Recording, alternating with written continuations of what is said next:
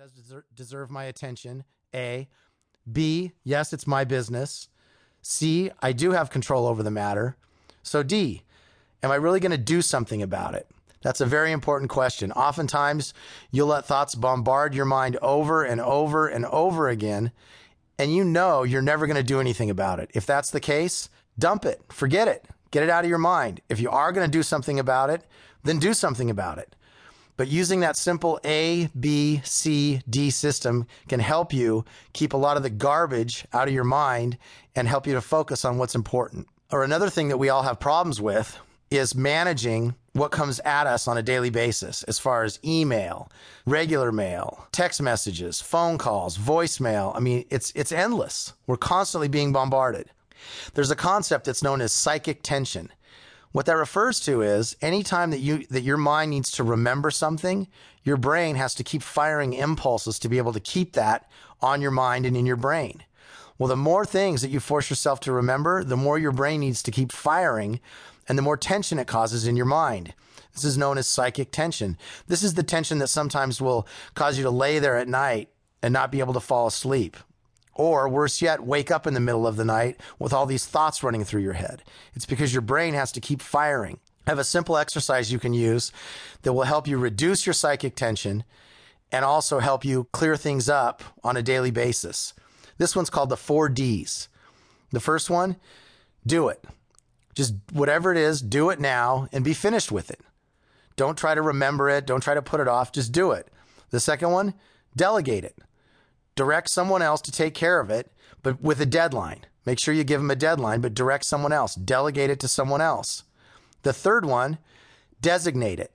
If it's something that you need to take care of and you can't do it now, designate it for some point in the future. Actually make an appointment with yourself to get it done. Once you do this, you no longer need to remember it anymore because it's on your calendar. And the fourth one, of course, is dump it.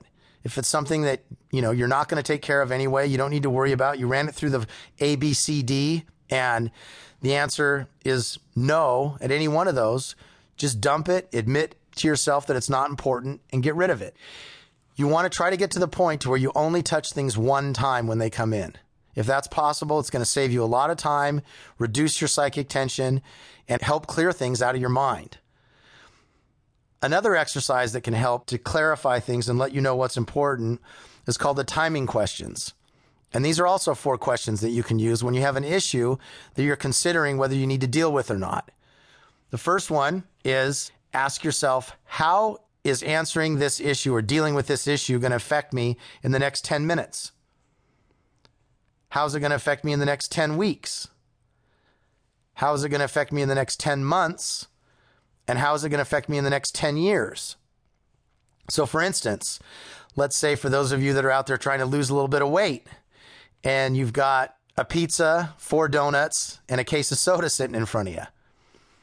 Now, wolfing all that down in the next 10 minutes, it's probably going to taste pretty good. I don't know, it might give you a stomachache if you ate it all, but it's going to taste good in the next 10 minutes. In the next 10 weeks, if you wolfed all that down, it's probably going to add another couple of pounds to your what sounds like may already be large body.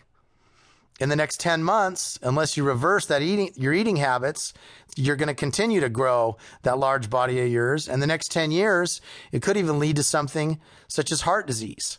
So when you take an issue like that and you look at it at 10 minutes, 10 weeks, 10 months, 10 years, it starts to put things in perspective and help you make decisions that are more long-term and help you focus on things that are going to help you in the long term instead of dealing with everything that comes at us on a daily basis and seems so important at the time, but really isn't.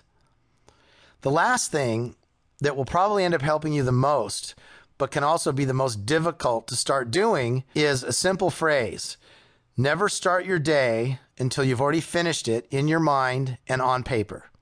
And basically what this means is when you get up in the morning and you're about to get going, before you take off to start your day and deal with the tornado of paperwork and text messages and voicemails and emails and everything else that comes at you all day, sit down and picture in your mind the end of your day and what was a perfect day for you that day.